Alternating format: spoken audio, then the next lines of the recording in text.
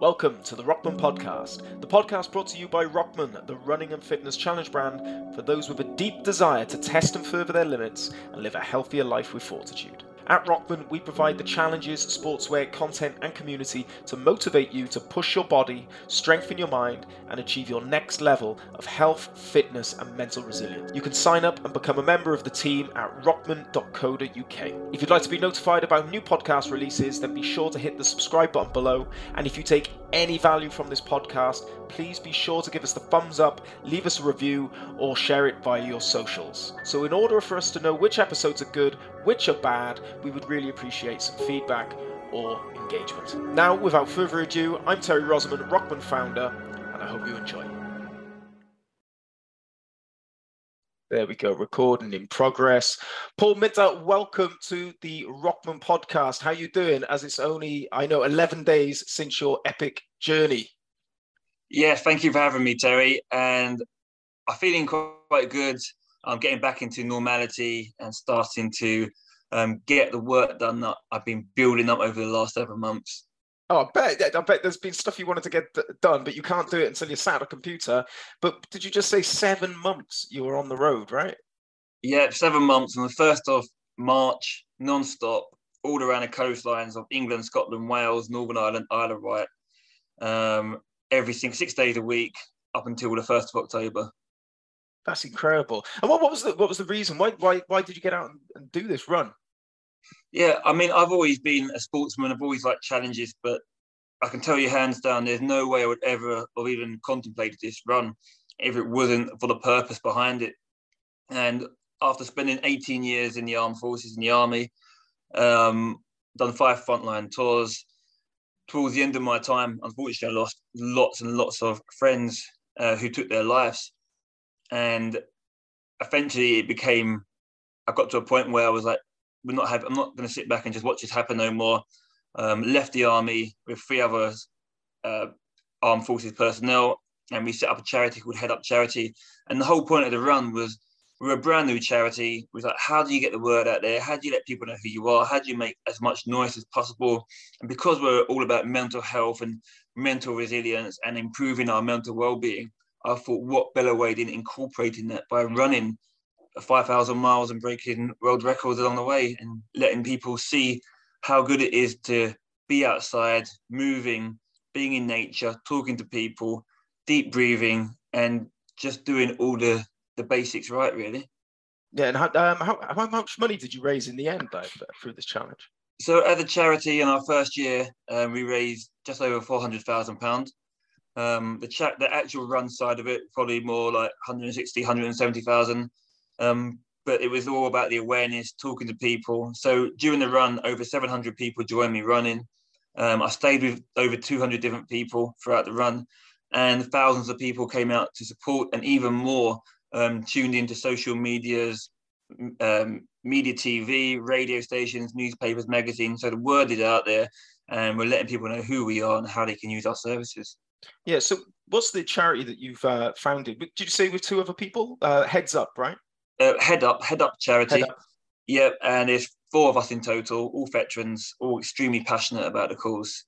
And what we're doing is we're developing a 7-day positive mindset retreat where anyone in the armed forces or any veteran from any service, that's over 5 million people, can access it completely for free for 7 days and just learn multiple different holistical methods on how they can improve their day-to-day life, and giving them a bit more control and a few more tools in their box and how they can make themselves feel better. Are we going to see the other 3 on a challenge, on your next challenge with you next? Not my next challenge. We all set up a challenge each. We're all really big challenges. I'm happy to talk about what they've got. What have they got? What have they got coming up? Yes. So I came up with a 5,000 mile run around the UK. I really do feel like I dipped out a bit there, but it's done now, so I can put my feet up. The next guy called Simon Maloney, CGC, which is a high bravery award.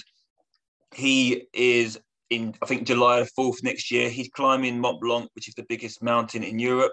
He gets down from there. He then cycles over 800 kilometers to Calais. Then from Calais, he kayaks the Channel to Dover. And then from Dover, he runs to London, just over 100 miles. Jesus. So is that like a triathlon or something, or something similar? Yeah, four different sports. He's calling it what's it called? It summit to city. It's a From city, yeah. one country to another. So it's incredible. And then the other two, George Dagnall and Adam Carrier, they're rowing the Atlantic over 3,000 miles trying to break a world record. So is there an element of one-upmanship here? Like you've all got to sort of outdo the last person? No, not at all. No. You would think so. But it's certainly not like that. It was, I came up with my run. Then the other two said they were going to row. And then Simon was like, oh, nice one, guys. I'm not just going to not do anything. So he came up with a challenge himself. And, like I say, we're all very passionate for the cause. And it's a great way of not just raising awareness for the charity and for mental health, but actually showing people how passionate, as founders, as trustees of a charity, how passionate we are. And we're asking people to fundraise for us and asking people to donate. So we've got to lead by example and, not ask someone to do something that we're not willing to do or sacrifice ourselves. Yeah, exactly that. You're leading from the front there. No, I know you were saying that there's a deep purpose behind that. And obviously the Head Up sort of charity that you've created and founded with the guys. And obviously there's a lot of reasons why that was created. But I'd like to take you back maybe before the reasons came about. But when you joined the military, sort of what were you looking for then, and why did you go down the path of a military career? Well, if I'm being completely honest, people join for multiple different reasons. Some people come from poor backgrounds and don't really feel like they've got much to go into, or they're looking for a network of people that they feel safe around. Some go in because it's a great career path and you can get a lot of qualifications from it. And some go in simply because, and it's hard to explain sometimes, but through thousands of years of probably fighting and in our DNA, some of us just have that sort of warrior mindset and that want to go and do good or fight on the battlefield. And I think that's the category I came under. And I remember being 8 years old, watching a Royal Marine Commando program on ITV, I think it was, and it stuck with me ever since. And I never wanted to do anything else. And I used to watch war films and just imagine myself and visualize myself on the battlefield. And so I joined as soon as I could when I was 16 years old, and I had a thoroughly good time. I really enjoyed it, and I felt like it was something that I was naturally good at. And what is it that resonated with you then with the army? What about it did you really enjoy? Being in the army, so I'm a big sportsman. I love sports, and in the army you get paid no matter what happens. You're never not going to get a pay. And I've travelled around the world doing Nordic skiing, alpine skiing at good levels. I've played rugby, football, basketball. I've sailed around all different parts of the world. I've done multiple other sports from bodybuilding and all other stuff. And I got paid to do it, and I've done it at a good level. And but then you had that fun side. You have got a good group of friends around you. You're very close. Your bond is almost unbreakable. You do anything for each other. You've got a good career path. But for me, mainly, it was, I could be completely honest, I joined when Iraq war kicked off in 2003 or 2001, whatever it was. And I remember watching it on news, being 16 years old, so I want to be part of that. And I'd done 5 tours in total, four in Afghanistan, 1 in Iraq. And I was on the front line every time. And it was something that I felt good at. It was my strength. Some people, when they go on the front line, it can be very daunting, very scary, and it always is going to be to some sort of extent, but it certainly tests your minerals. And when you've got rounds flying by you every single day, and you're going through doors, you don't know what's on the other side, and things are happening all around you, it really pushes you to the limit and the edge of where your mind can take you. And I felt like I flourished in it. And at what point did it start to change for you? So I came back from my 4th tour of Afghanistan. And by this point, just to put it in some sort of context, when I was 20 years old on my first tour, I got blown up by rocket-propelled grenades. And somehow in this ambush, 3 of us survived it, everyone else didn't. And we had to fight our way out. Fast forward a couple more tours, I got blown up again with an MP5 explosive device. And again, there's lots of injuries, and I managed to survive it. And then this is almost like a daily occurrence with different things happening. And after my 4th tour, I came back and I really started to suffer with paranoia. a feeling or an emotion that I'd never experienced before. Didn't really know what was going on. And it was just simply because I was on such a high level of alertness through all these tours and everything that's going on. I was never taught to bring myself back down or to calm myself or bring myself at peace. So I was just always flying at a million miles higher, thinking that different things were happening. And I could barely leave the house because I thought everyone was talking about me. I was looking through the curtains, and the turning point really was, unfortunately, when I was in London one day in Piccadilly, I saw a man with a bag on his back. I convinced myself he had a bomb in it, and I ended up jumping on him, holding his hands down, and telling everyone he's got a bomb and to run away. And everyone did. And the bomb squad came in, called in the area, checked him out, and put me in handcuffs and took me away. And that was kind of a real like, wow, what is going on in my head? Yeah, and what happened after that? Were you diagnosed at that point, or did you get any help? A couple of things were said. Do you think you need help? Do you think this? And I was like, no, I'm fine. Putting a brave face on it. It was just a silly incident. I don't know what happened. So actually, straight after that, I got sent to Afghanistan again for another 9 more months, which were, in my head, I thought was the right thing. I was like, if I'm going to be thinking like this, I might as well do it in a place where it's justified. But that's not really the answer. What should have happened really is I should have been taught different ways to calm myself back down again. And at what point did you get help? At what point were you pulled and said, something's going wrong here, Paul? Like the cracks are starting to show. But what happened there? Yeah, I mean, it took some time. And lots of different negative events happening in between that. But I was very lucky. I had a doctor on my base who'd known me through my whole career, and he'd call me aside every now and then and say, Paul, I want you to come to my office. I want you to talk about some stuff. And I put it off for so long, probably about 18 months, and until things were starting to show quite obviously to a lot of people. And he'd be like, Paul, the door's open and you need to come in and speak to me. And then one day I did. I went and spoke to him and got a bit of help. But unfortunately for me, I didn't find the help in the armed forces the right way of helping what was wrong with me at the time. For example, the first thing he'd done was put me on medication for 6 weeks, which instantly I felt quite like a bigger victim than I'd ever felt in my life. And I didn't feel like I needed medication. I wanted someone to show me how I could make myself feel better. And then after that, I had to go and talk to psychiatrists. But every time I spoke to someone, I was in a military environment. And I said to my doctor quite early on, I said, look, I'm never going to get help here. And he said, why? And I said, I'm still in the military environment, which is surely that's where the trauma is coming from. I said, if I was a burns victim, you wouldn't treat me next to an open fire. Or if I was in a road traffic accident, you wouldn't treat me next to a road. I said, so why am I getting help in an armed forces environment? And the only response really was, this is all we've got. So I took myself away for 3 months. He signed me off sick. I moved completely away from the military environment, and learned multiple different ways on how I can improve my own mental well-being and my mental resilience through nutrition, breathing techniques, affirmations, journaling, gratitude, visualization, animal therapy, music therapy, cold water therapy, stoicism, law of attraction. And I really went into them. And within weeks, I started to feel so much better. Mm-hmm. And reading your bio on your website, this you're not like an isolated case. It seems like it's quite common amongst the military service, right? It's extremely common, and there's multiple different reasons why. Life in general can be difficult. We've got financial, family, social problems.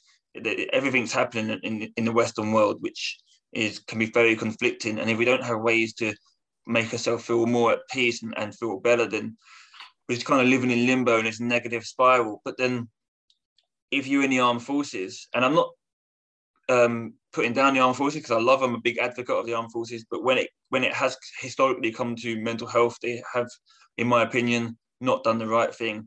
But what they're very good at is getting you to a really good level of war battle ready for war, to go into bullets, to run through bullets, to kick down doors, to do the stuff you have to do, to see the things you have to see. You have to be in that mindset, and it's the right mindset to be in. Like, playing rugby, you wouldn't go into a tackle half-hearted, and you can't be on a battlefield going in half-hearted either, or people are going to get hurt. But what they don't do is they don't bring you back down again. So they put you up there. You are now a hardened, battled warrior. You really are. And then you're back into society again to fend for yourself. And you still got that mindset. And then you go back out and you come back and you go back out. And you're constantly feeding on becoming battle ready, but you're never put back into society again, which is where I think a lot of people are still struggling with. So you're out of the military now, right? Yeah, I left in November 2020 to form Head Up Charity. And the other founders, were they friends of yours in the military, or these people that you met afterwards? Two of them were very close friends that I'd been to Afghanistan with and worked with very closely. And another one is a close friend of another one of the founders. So between us all, we all knew of each other, and we all had very strong beliefs, and we all practice holistical ways in how we can improve ourselves. We all help our friends as much as possible. So it was just the perfect synergy for us all to come together. Yeah, I was looking at the list of offerings on the website as well, and it was a lot of the stuff that you actually mentioned there. It was the stoicism.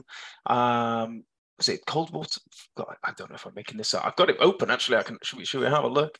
So the retreat, right? It's the nutrition and fitness, hormones, meditation, therapies, law of attraction, all these things, anger management. It looks like you're hitting all the pillars of well-being there, because I do find that the word well-being, it maybe it conjures up the wrong.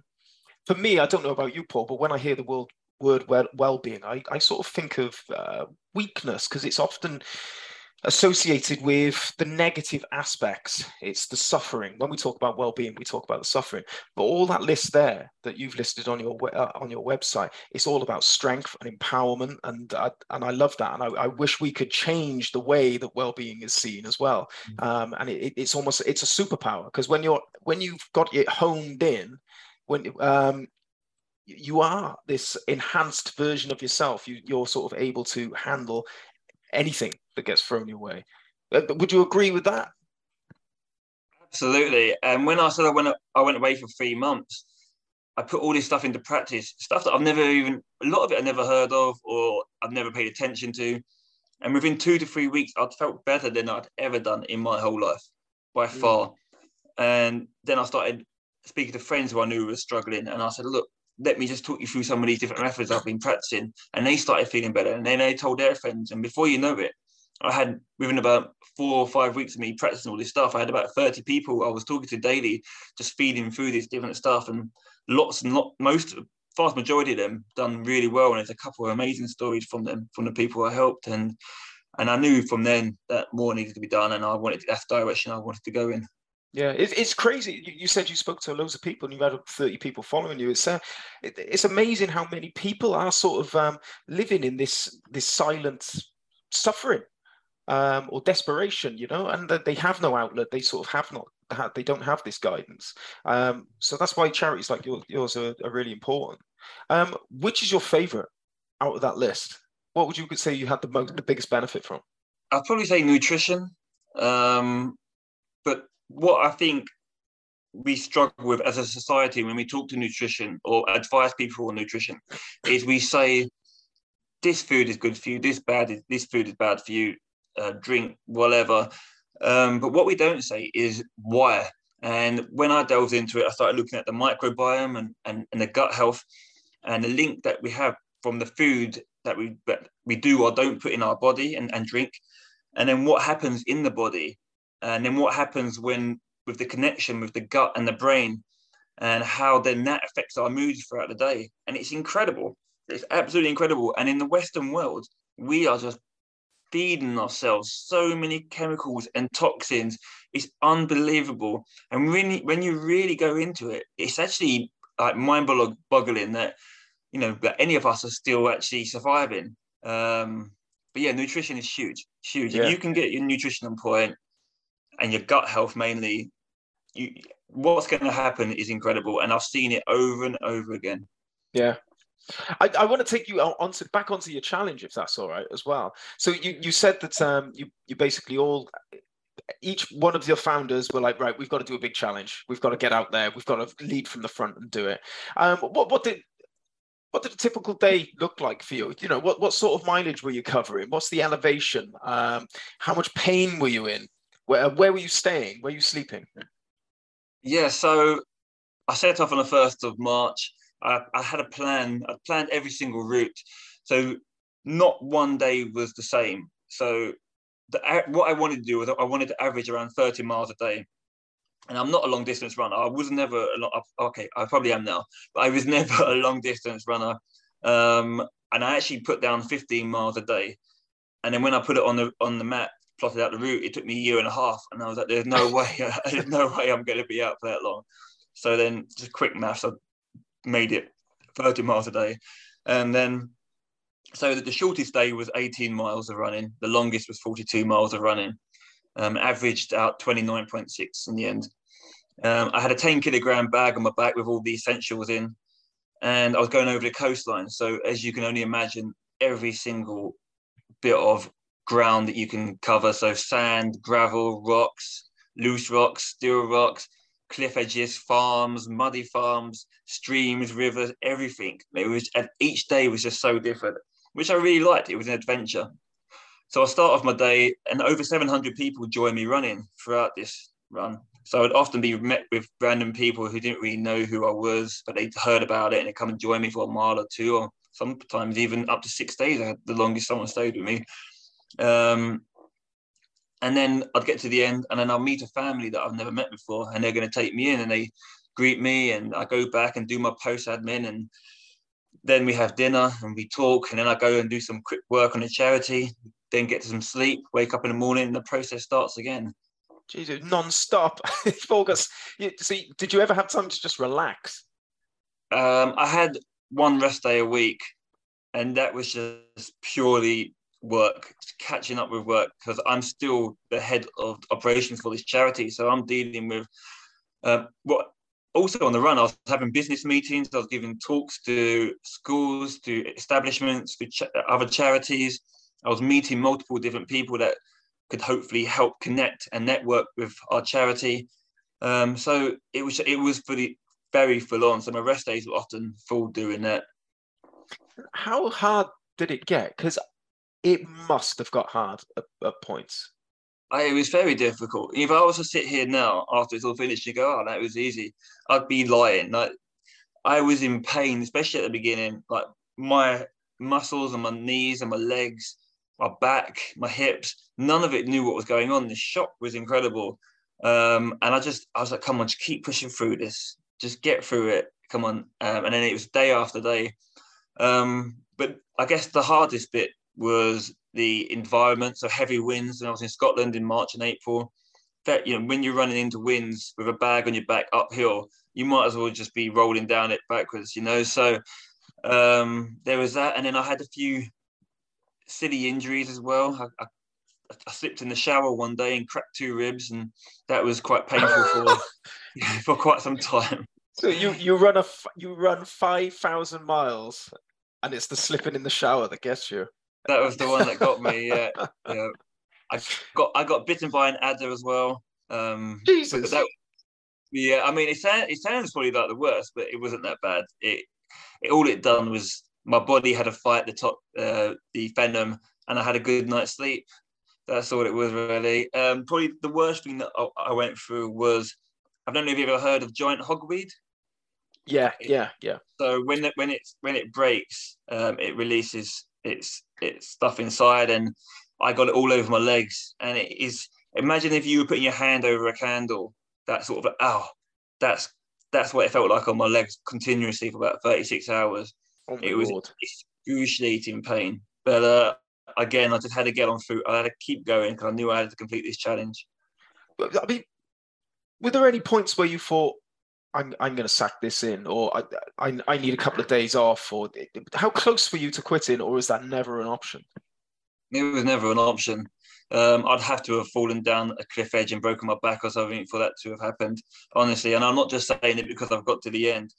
I've told you how big of a purpose this was at the beginning for the amount of people I lost. Within the first 2 months of me running, another 3 friends of mine took their lives. Oh, wow.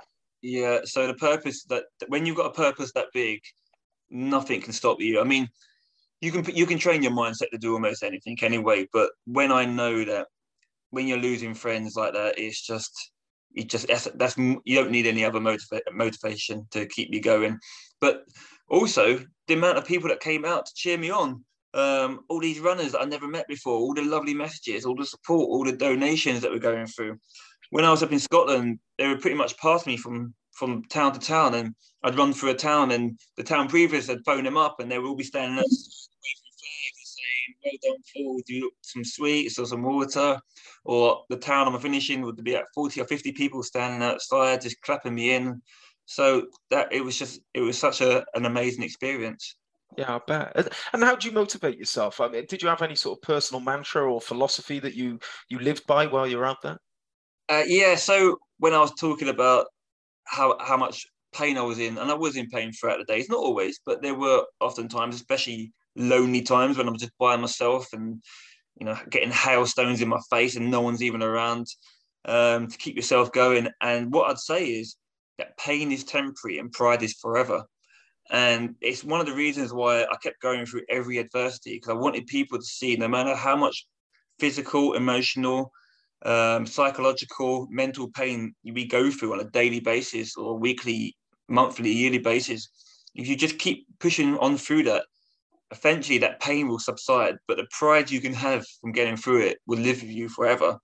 So yeah, pain is forever. So pain is temporary, pride is forever. Yeah, I said that every day, constantly. it complements our ethos at Rockman, which is welcome the pain, embrace the suffering as well. So it complements it quite nicely because there's a reason why you're doing it, and it's for that pride at the end. There's a reason why you face that adversity. What's the biggest lesson you learned from that challenge? Oh, the biggest lesson I would say is to push those barriers. I tried to do a count up the other day. I think it was something like 61 people who ran with me broke their PBs. Some people had only run 6 miles, ended up running 34 miles with me, and they never intended to. Never. They only wanted to join me for a few miles, and I kept them with me. And before they knew it, they'd done it, and they were like, I would never in my wildest dreams thought I could have done this. And it was incredible. I had a friend called Cy Collins, and he lost his leg in the army, and he joined me. And when he had 2 legs, he only ever ran 13 miles. And he joined me that day. And I said, how far are you going to run with me today? And he said, the whole way. And I said, it's 28 miles today. He said, yeah, I'm doing it. And I thought, well, you know what? It's his mindset. He can do what he wants. I'm not going to tell him. And he done it. He done the whole 28 miles with 1 leg. And he was in so much pain. He wouldn't tell me. But I reckon that put him out for probably 2 or 3 weeks. But he knew, that this disability didn't disable him. So I'd say the biggest lesson would be don't let fear get the better of you. Just go and give it a go. Don't go at a million miles an hour. Just go and enjoy it. Take your time. And then once you've done it, then you maybe next time you can go a million miles an hour and see how you do that time. But just go and do it. Don't be afraid. That's brilliant. That just shows actually that as you're on this run, you know what you're seeing firsthand while you're doing it. You're seeing the effect it's having on all these people around you. So yeah, it's incredible. Obviously at Rockman, we're all about mental resilience. That's what we're focused on. We're about increasing people's mental resilience, which will have a positive knock-on effect to their health and well-being and overall quality of life. What's your understanding of mental resilience, and obviously going through the mental struggles that you had, and the challenges that you've undertaken? How important of an aspect is that to life and challenges and just day-to-day living? Yeah, mental resilience is something that we've all got. We wouldn't be alive if we didn't have it. It's just knowing when to utilize it at the right times, or when to, shall I say, different aspects of our lives, whether it be on a yearly or daily basis, it changes. And so does your mental resilience need to change. It needs to change to your environment and where you are. what you're doing, and we should always be searching for the next thing, because as we grow, we strengthen, and with our strengths, our weaknesses get stronger too. So, which means our resilience needs to get stronger, which means quite often you need to go and find different ways to improve, strengthen your resilience. And earlier on, you said talk about well-being, and the word itself. Sometimes it can have a bit of a negative effect. Well, a lot of people say, "Oh, I've got mental health." Like, to me, that I'm like, well, yeah, we've all got mental health. They're like, "No, I've got bad mental health." I said, "Well, there you go, that's better." So now I understand you've got poor mental health. I said, because sometimes, I've got poor mental health, and sometimes I've got good mental health, but I've always got mental health. It's a thing. But a lot of people just seem to use the word mental health in a negative light. It's like saying physical health. It's no different. It's like saying I've got physical health. It's like, well, yeah, what? Is it good? Is it bad? So yeah, it's resilience is something that should be worked on a daily basis.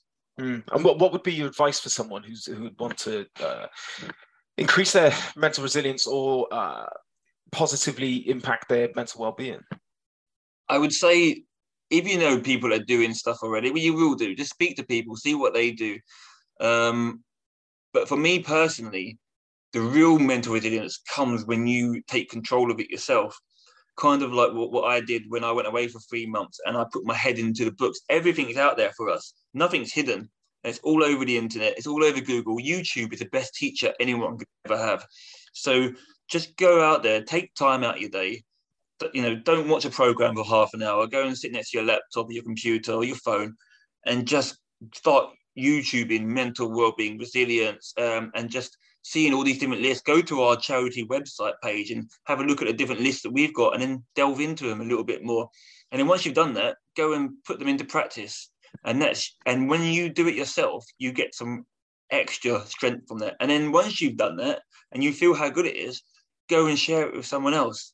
And then see how good you feel when you share it with someone else and you see them improving as well. And that's how you create your tribe as well. And it's like like a snowball effect, isn't it? But yeah. it's making that decision to actually start at the very start of it. Yeah. What does the future hold for Paul then? What's next on the horizon? I'm surely a holiday, right? No, do you know what? It's really weird, because I actually see that run I just done as a big holiday. I know it seems a bit weird, but I was meeting so many people. We were having laughs, or getting to the end, we were having barbecues, a few drinks, and I was doing it day after day. And so for me, I've done my traveling for a little bit. It's real hard work now to get this. We've put the foundations in. We've got a really big vision for a big charity with big plans. So the hard work starts now. I'm the only person really that works full time on this charity to get it to where we need it to be. We've worked really hard in getting lots of the bits of the puzzle pieces, and now it's time to put them together.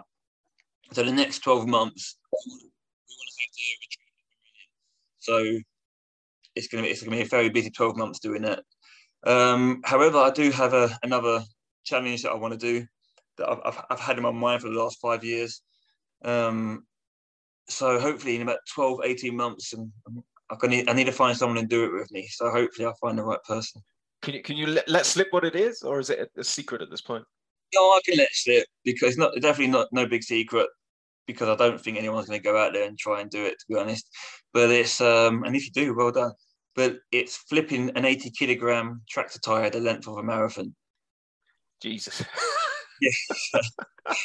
So as much as this was all about endurance, but I've always been big into my strength and more over body. So it's nice to mix a bit of strength and endurance together. How long would that take? Have you worked out? You must have crunched the numbers. We think somewhere between 18 to 24 hours. Yeah.